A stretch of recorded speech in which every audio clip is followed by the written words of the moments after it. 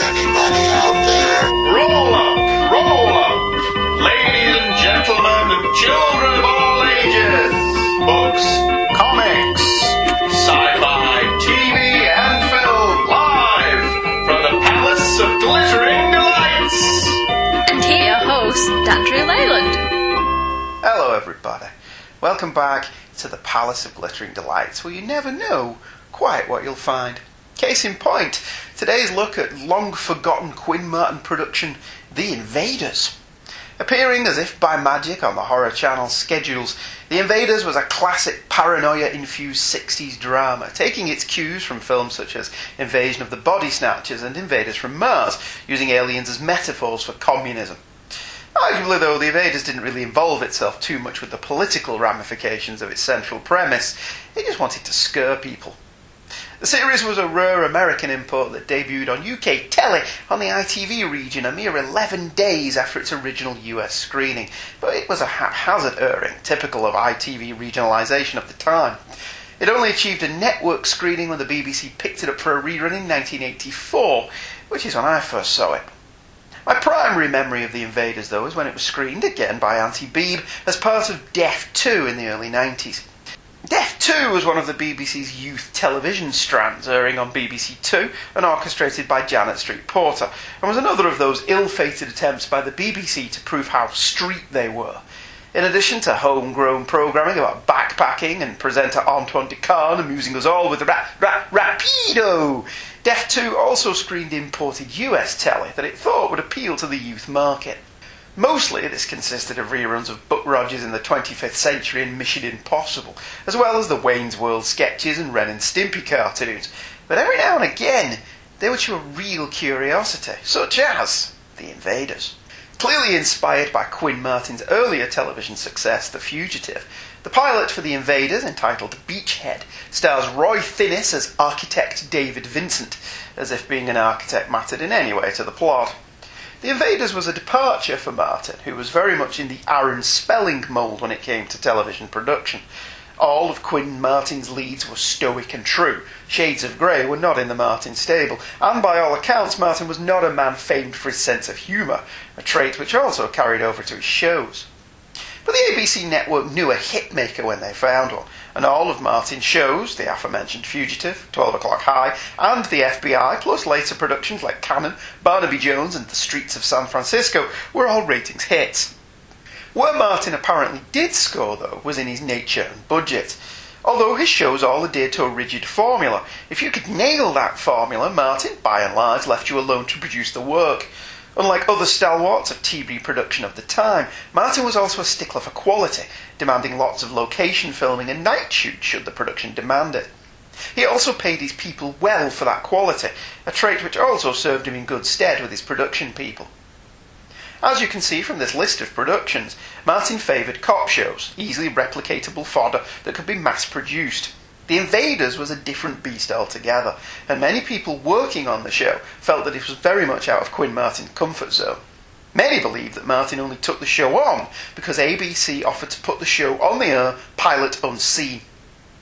The Invaders began the same way every week, plugging its non-monochromatic nature. Next, The Invaders, in colour. And the opening monologue of this pilot episode would be adapted for the regular credit sequence.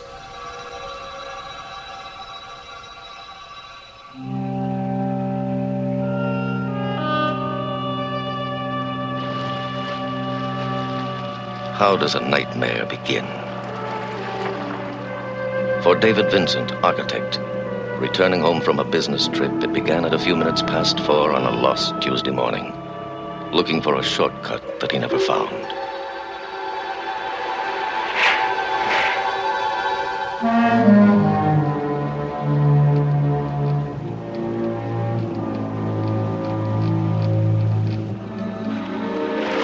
It began with a welcoming sign that gave hope of black coffee.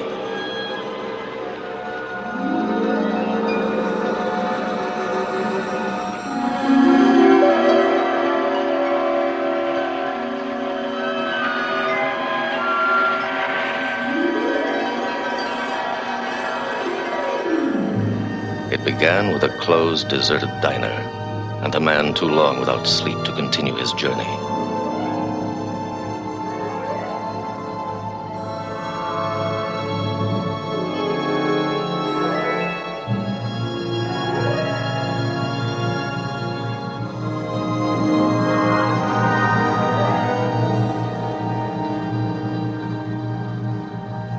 In the weeks to come, David Vincent would go back to how it all began many times.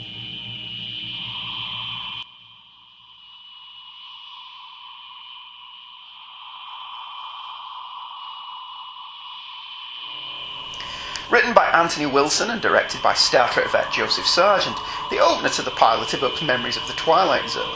Vincent pulls over his car after starting to drift off at the wheel, only to witness a UFO landing in the middle of the desert. The smash cut to the credits is immediately and deliberately jarring, and all credit to the producer for having the premise of the show dealt with within the first few minutes of screen time.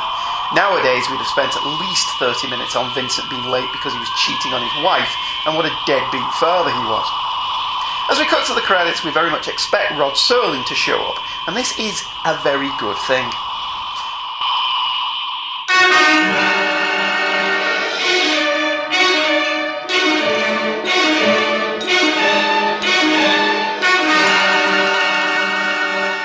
Invaders. A QM production.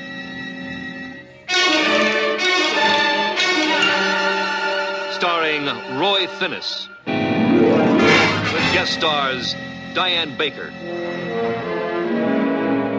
J.D. Cannon, James Daly, John Milford. Tonight's episode, Beachhead. Almost contrary to the cinematic nature of the opener, the credits are very radio drama, with no on-screen titles, rather the actors' names are spoken by a very earnest narrator.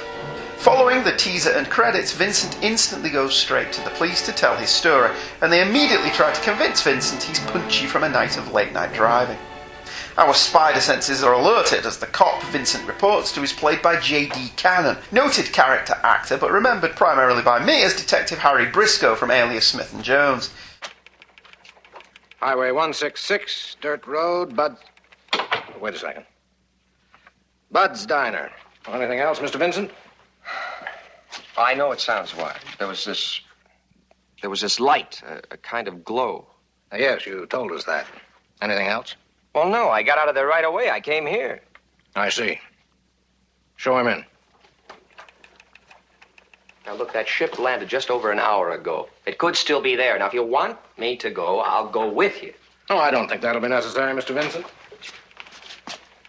David, what happened? Alan, what are you doing here? They woke me up to ask me if I have a partner who sees things. So I... Oh, excuse me. My name is Landers. I'm Mr. Vincent's partner. I thought maybe I could be of some help. Yes, I know who you are, Mr. Landers. I appreciate you coming down, but I think you told us everything we needed to know on the phone. They wanted to know if you were really on a business trip. Then they told me some wild story about your claiming to have seen a spaceship. I'm afraid it's true. I know, it shook me up, too. Mr. Vincent, you've driven a long way in the last 20 hours. I'd like to suggest that you leave your car here and Mr. Landers or one of my men will drive you home. I'm not going anywhere until you do something. Now, you're going to need those notes to find where the ship landed. It's 6 a.m. and we're all a little tired. Now, stop playing games with me. I insist you do something.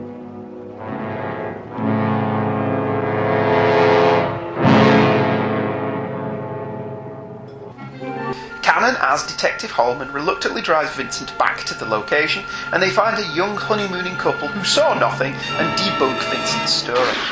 They seem to be a little nervous, but nothing terribly suspicious. This is all played as straight as possible, but elements of humour are derived from Cannon, who seems to view Vincent as a crackpot who simply didn't have enough sleep. The shooting of the scenes and the music are deliberately pitched to make the audience uneasy, and this may be the invaders' first misstep. Perhaps had they not established the UFO in the teaser, the audience wouldn't be in on Vincent's side, and we'd be in the same boat as the police. As it is, there is clearly something off about the honeymooners, and Joe Sargent telegraphs this with the use of high camera angles and lingering shots on their suspicious faces. Whilst the police are happy with the honeymooners' story and just want to write case closed, Vincent can't let it go, and he returns later to ask them his own questions. The honeymooners prove reluctant to speak, and Vincent gets into a fist fight with the man, who glows red and stumbles away. The couple then attempt to run Vincent over, and he wakes up in a hospital of what he believes to be them. To be fair to Vincent, he has the wrong name on his arm tag, and they are acting a little oddly. Everything about this is played for maximum paranoia, and poor David Vincent isn't really given a chance to be anything other than a crackpot. Even after being let out of hospital, his apartment is set ablaze, ostensibly by an old woman last seen in the hospital with him, and the show really milks the idea of everybody being potentially suspect. What's really interesting about watching this now is how little has changed. The Invaders still plays today in our culture of suspicion and mistrust. It may be an accident that Vincent is all blonde hair and blue eyes, but it sure plays into the show's themes. Vincent decides to try and find the honeymooners, but lands in a small town, replete with a distrusting sheriff, who decides Vincent is a psycho with very little provocation. Granted, Vincent breaking and entering into a hydroelectric station doesn't exactly endear him to the authorities. Vincent's deduction that the hydroelectric plant must be of some import seems rather fast, but doing my research for this episode I was surprised to discover that Beachhead was originally 60 minutes in length. According to ClassicTVHistory.com, this 60-minute version of Beachhead was believed by the producers to be the Invaders' best and most subtle episode, and was screened only once by the Museum of Modern Art in 1969, before finally being released on DVD as part of the first season box set. Perhaps tying into Quinn Martin's quest for quality, The Invaders is a very visual show, eschewing the radio drama narrative of Star Trek and going for a more Mission Impossible vibe. Many scenes in the pilot are dialogueless as Vincent searches for his prey, and this is by necessity. Vincent has no one to talk to, and so a lot of his investigations are of the show-don't-tell variety. Of this type is the hydroelectric scene. Vincent's hunch pays off, and he finds an alien den on his first go-round. In addition to the aliens doing something weird with electronics, Vincent also sees the chambers that allow the aliens to take human form. Fleeing from his discoveries, Vincent happens upon a general store, which is the most unintentionally hilarious scene in the pilot, and the only one that really dates the show. Inside the general store, a Pa Kent figure is leching over two young girls that seem to be primarily there to waggle their bums in front of the camera to some typically generic 60s pop. Vincent has no time for such frivolity. David Vincent never had time for frivolity, and interrupts the dancing go-go girls to use their phone to call his friend and business partner Alan Landers. The paranoia stakes are upped as the two girls stop their dancing and watch Vincent as he makes his call. It's a funny scene, playing like a middle-class, cheaper version of the slaughtered lamb moment from An American Werewolf in London. The general store is on Front Street, a gag that's funny if you're a regular listener of Trentus Magnus Punch's reality. As is the norm for these kind of shows, Vincent makes friends with a pretty young woman who may or may not be an alien. She reveals that the town is being bought up by a group of people who want to turn it into a retirement village. Vincent convinces the woman of his plight and that he isn't a nut job. Sadly, she does turn out to be an alien, and informs Vincent that he has no hope. They are unstoppable. And what's so great about humanity anyway? Vincent realises she's also a distraction, and Alan has already arrived, but he's too late. Alan is lured to the hydroelectric plant by the elderly lady who set Vincent's apartment on fire, and he is killed by the aliens. Vincent is then clubbed over the head and arrested by the sheriff, who, of course, doesn't believe him, or may be an alien himself. J.D. Cannon shows up again in the epilogue, and with nothing to hold Vincent on, he's freed. Well, Vincent, you'd still be alive today if you hadn't wanted to believe your crazy dreams. Sheriff Carver checked out the power station. Except for him, there was nothing. No, there wouldn't be. Not now. The coroner's report was heart attack. Whatever you think, that's the way it was. Sure. Ben, what do you want me to do with him? Let him go. Let him go. That's right. Let him go.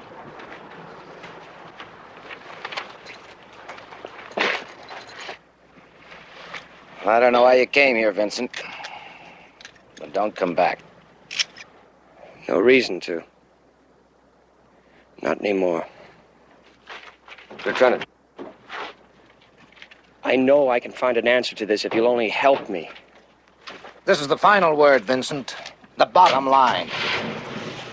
For your own sake, let it end here. Whatever you're planning, let it end here. I wish I could.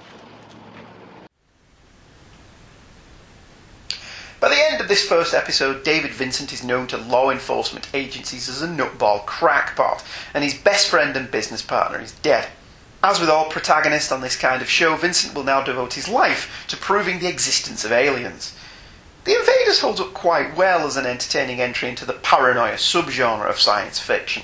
It's a little slow by today's standards, and the fact that the premise did not change through the 47-episode run means that a lot of episodes run together in the memory. But overall, it's well worth checking out the odd episode should you get the chance, although, like many shows of the era, binge-watching is probably not recommended. The Invaders, though, does deserve props for a number of things. Like Star Trek, it brought allegorical science fiction to television in weekly, easy digestible chunks, and was hugely influential on future genre TV.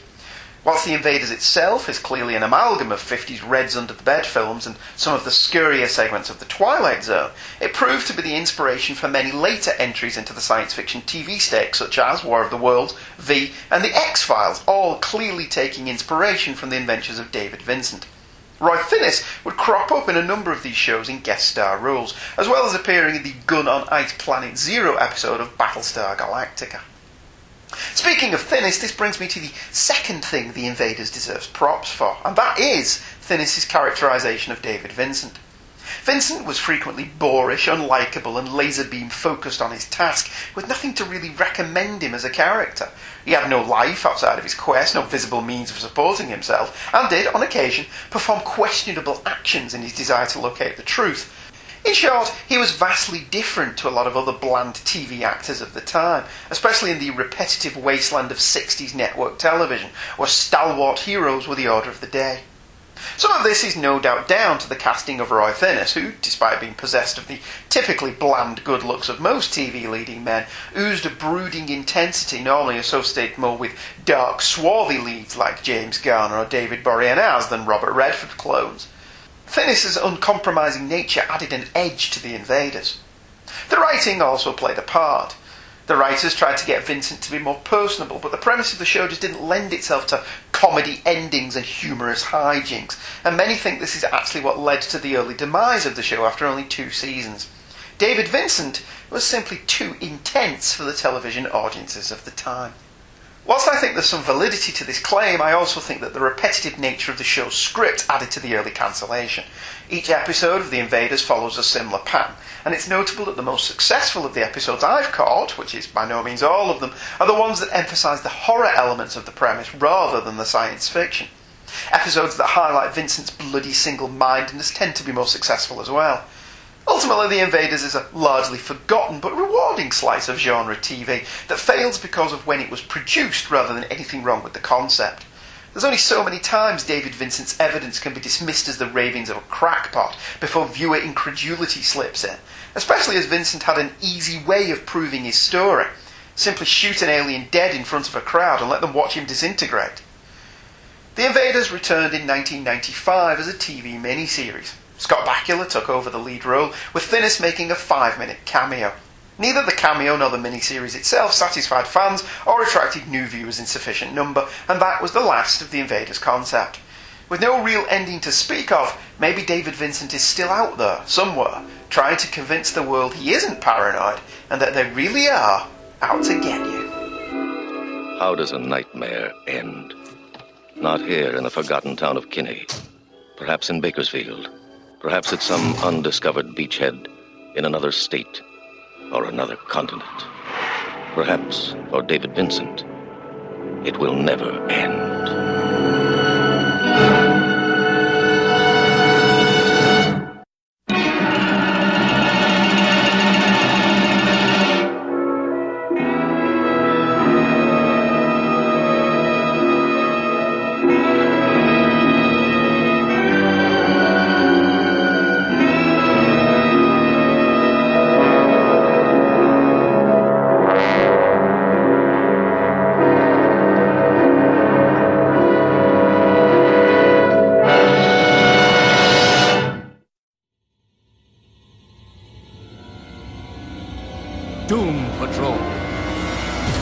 1963. Doom Patrol debut. My Greatest Adventure, issue 80. 1964. My Greatest Adventure renamed Doom Patrol. Issue 85. 1968. Doom Patrol Destroyed. Issue 121. 1976. The new Doom Patrol. Showcase 94. 1987. Doom Patrol Volume 2. Kupperberg Lytle. 1989. Morrison and Case. Issue 19. 1993. Pollack. Issue 64. 2001. Doom Patrol Volume 3. Arkudi Hewitt. 2004. Doom Patrol Volume 4. Burn. Shush. 2009. Doom Patrol Volume 5. Giffen Clark. 2012. 2013. 2014. 2015. 2016. Waiting for Doom, the Doom Patrol podcast, because we're waiting. Available on iTunes, Stitcher Radio, and Podbean.com. And we're back. Hope you enjoyed that promo for our show. Emails. Let's have a look at some emails. Patrick Delmore emailed in. Walloping Web Snappers. Hi Andy, great episode as always. Love the show, Steve. Your enthusiasm for the material really drove the episode. I'm excited that Untold Tales of Spider-Man is on the horizon. On the subject of your empty email bag, can I suggest you open up the shows to feedback by posing questions to the audience? There have been several times that I've listened to the show looking forward to writing an email, but then after listening changed my mind because you'd answered any questions I might have had in show. Hearing the podcast host ask, what do you think, after stating their opinion on a given subject is a sure motivator, for me at least, to write a response, especially knowing that my response will be read and considered on air by the host. All the best, Patrick. Well, that is an exceptionally good idea, Patrick. As a rule, the reason I don't do that is generally I think that if I've said something in the show that somebody particularly disagrees with or wants to have their say about, I think they'll just email me anyway. But yeah, I certainly welcome everybody's opinion. Alright, so today's episode was about the Invaders. If anyone remembers the Invaders at all, what did you think of it? Am I wrong to think that it's largely formulaic but nevertheless entertaining? On the subject of Untold Tales of Spider-Man, I very much hope you're enjoying the Spider-Man episodes. There's one left to come, and I must confess, I am prevaricating about the bush, as Wallace would have it in Wallace and Gromit, about doing the last two. I've written 3. I've got 2 issues left, and I keep putting them off because I don't want to stop doing it. But I'm going to have to get around to it one day. So those will be coming up real soon. The final Lee Ditko. But yeah, I'm all for hearing what people think. That's what the email section's about. It's about you writing in and agreeing and or disagreeing or pointing out where I make a mistake or a flub or whatever. Anything like that. Sometimes mistakes are simply slip of the tongue. That has to be said. And to actually go back and fix them in editing would be more trouble than it's worth, so I don't tend to bother. I just let it stand. Because mistakes are endearing, I think. Everything's too polished and too professional. Something I don't think you really have to worry about with me. I'm always a bit off-put by it. I like hearing mistakes. I like hearing people say the wrong thing. I was listening to Michael Bailey and I talk about Spider-Man 3 the other day because I'd completely forgotten anything we said. And the amount of times we say stuff like Superman 3 instead of Spider-Man 3 is quite amazing. But just leave them. Just let them stand. Most people get what you're talking about. So, okay. So if you want to email in, by all means, what do you think? Second email today in the email bag is from the lovely Christopher Franklin, whom it's always lovely to hear from. Palace of Ditko Delights. Hello, Andy. Before I get to the Spidey stuff, I did want to say I listened to the Return of Starbuck episode and thoroughly enjoyed it. It seems like I saw this episode eons ago because I remember having a weird sense of deja vu when I watched Enemy Mine a few years later. I do recall moaning through some Galactica 19 episodes on Sci-Fi back in the late 90s, so it's nice to know they managed to end the whole thing with some small amount of dignity and grace.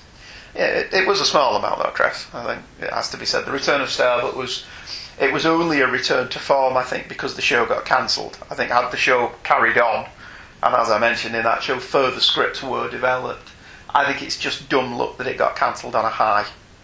Unfortunate for those of us that like Battlestar, that it did at least go out on a moderate high note. Now on to Spidey, continues Chris. Once again, you have definitely described the magic within those early Amazing Spider-Man pages. I nearly spit water all over my monitor. Why are you always trying to make me do that? When you described Harry in his shit brown suit. I'd forgotten that I did that. That's quite funny for me. I never really liked Harry, continued Chris. He always seemed like such a weak-willed character, so easily swayed by those around him. And it's very evident that he started out as such here. What more is there to say about the classic The Final Chapter? You said it all. I do agree. Part of me wishes that this was Ditko's final chapter. Such a great way to go out, but instead we get the Joe story. Oh well, still looking forward to your coverage of those last few issues.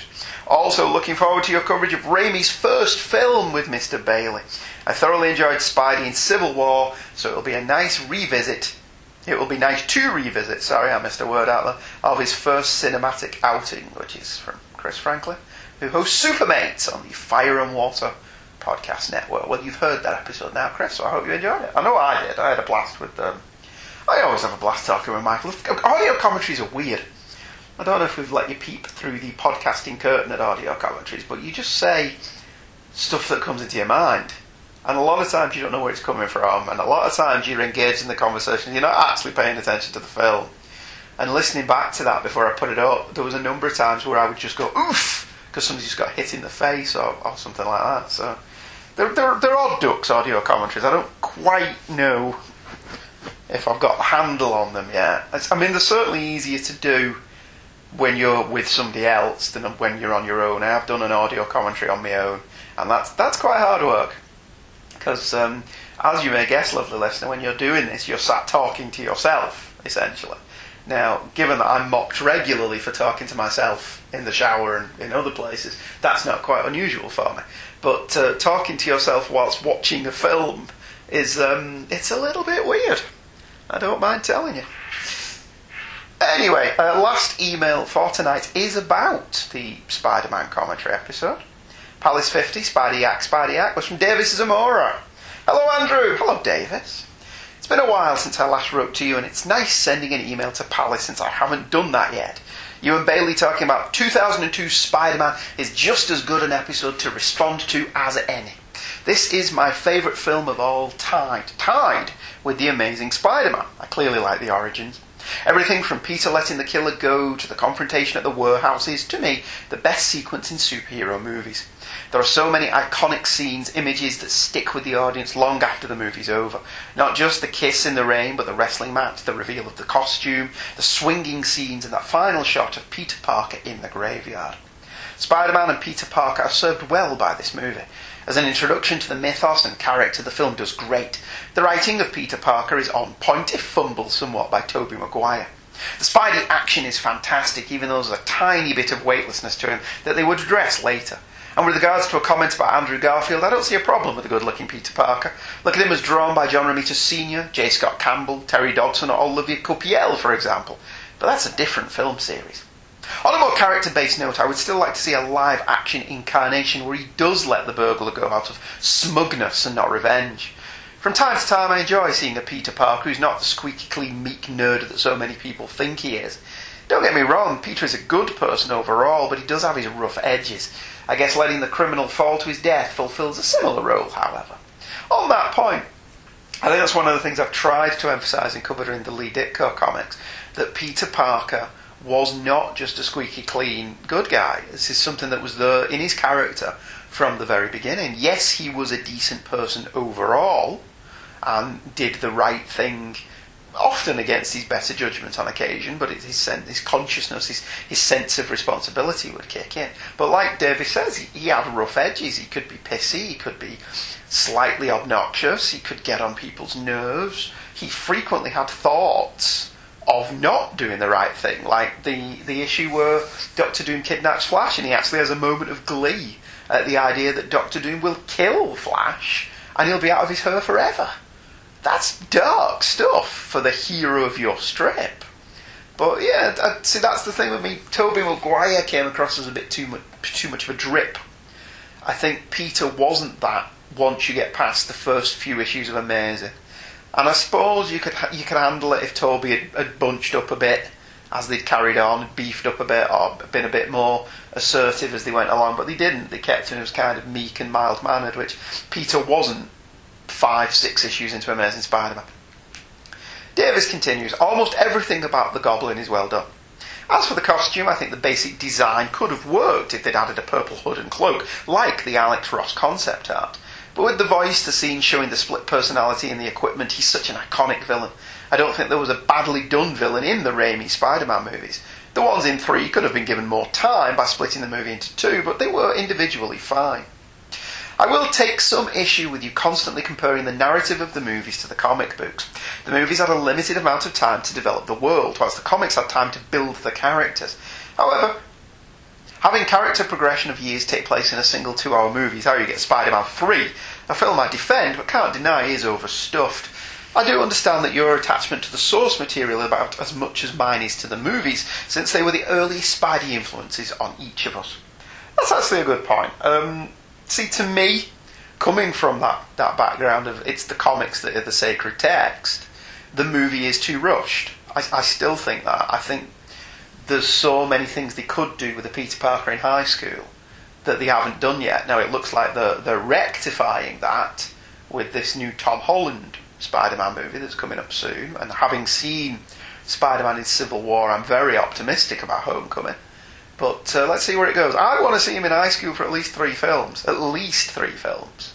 And it's one of the reasons I think Spider-Man would probably lend itself better to a Buffy-type TV show, where they would get to spend 5 seasons or so in high school. But given that The Flash seems to be taking a lot of Peter Parker elements and putting them on TV, Spider-Man is still a successful film franchise, although only just, I doubt that we're going to get any kind of Spider-Man television show of that ilk for quite some time.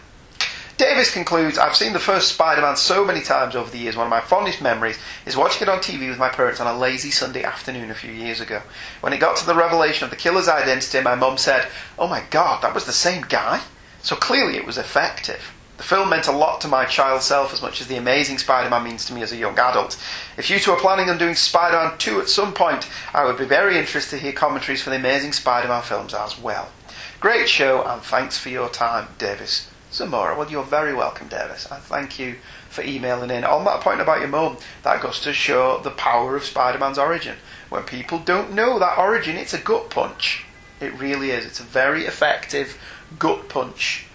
And it's something I think Amazing Spider-Man lacked that Raimi's Spider-Man got absolutely spot on. But that's, differing strokes for different folks and all of that stuff. Alright, that's the mailbag for the Palace of Glittering Delights. Now, sans mail. So if you've got something to say, email in. What do you think of The Invaders? What did you think of our commentary of Spider-Man? Let me know, and I'll read them on the show. As usual, Palace of Glittering Delights is a Two True Freaks presentation. And episodes drop whenever I can be bothered dropping them on the Two True Freaks network. But if you want to support us, remember, there is an Amazon link over there that you can click on. And it will buy stuff from Amazon. You'll have to buy the stuff from Amazon. It doesn't do it for you. We're not that rich. But we get a kickback and it lets us carry on producing quality programmes like this. He said, tongue pressed, firmly and chic. Next time, forget all my ducks in a row. It should be the conclusion to Liam Ditko's run on Spider-Man. Thank you for joining me. I'll see you real soon. Bye-bye.